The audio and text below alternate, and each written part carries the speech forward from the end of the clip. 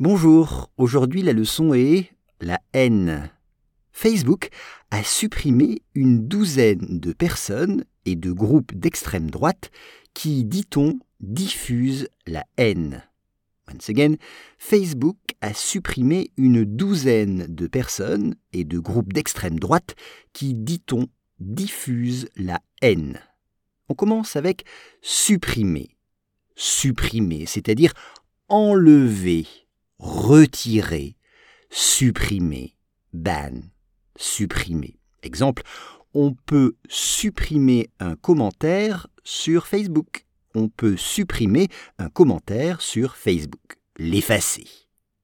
Une douzaine, dozen. Attention, ne pas oublier le U après le O. Une douzaine de personnes et de groupes d'extrême droite.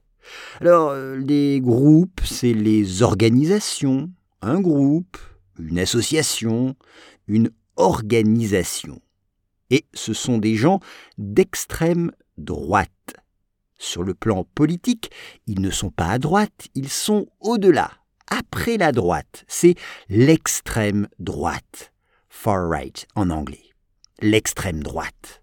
Exemple, certains pensent que Marine Le Pen est d'extrême droite ou est à l'extrême droite. Dit-on, cela veut dire on dit que, certains pensent que.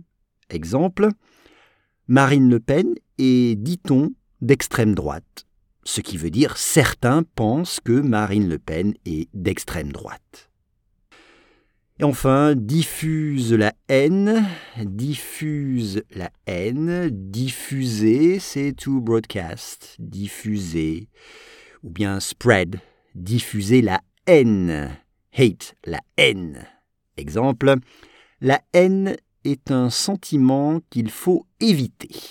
La haine est un sentiment qu'il faut éviter. Facebook a supprimé une douzaine de personnes et de groupes d'extrême droite qui, dit-on, diffusent la haine.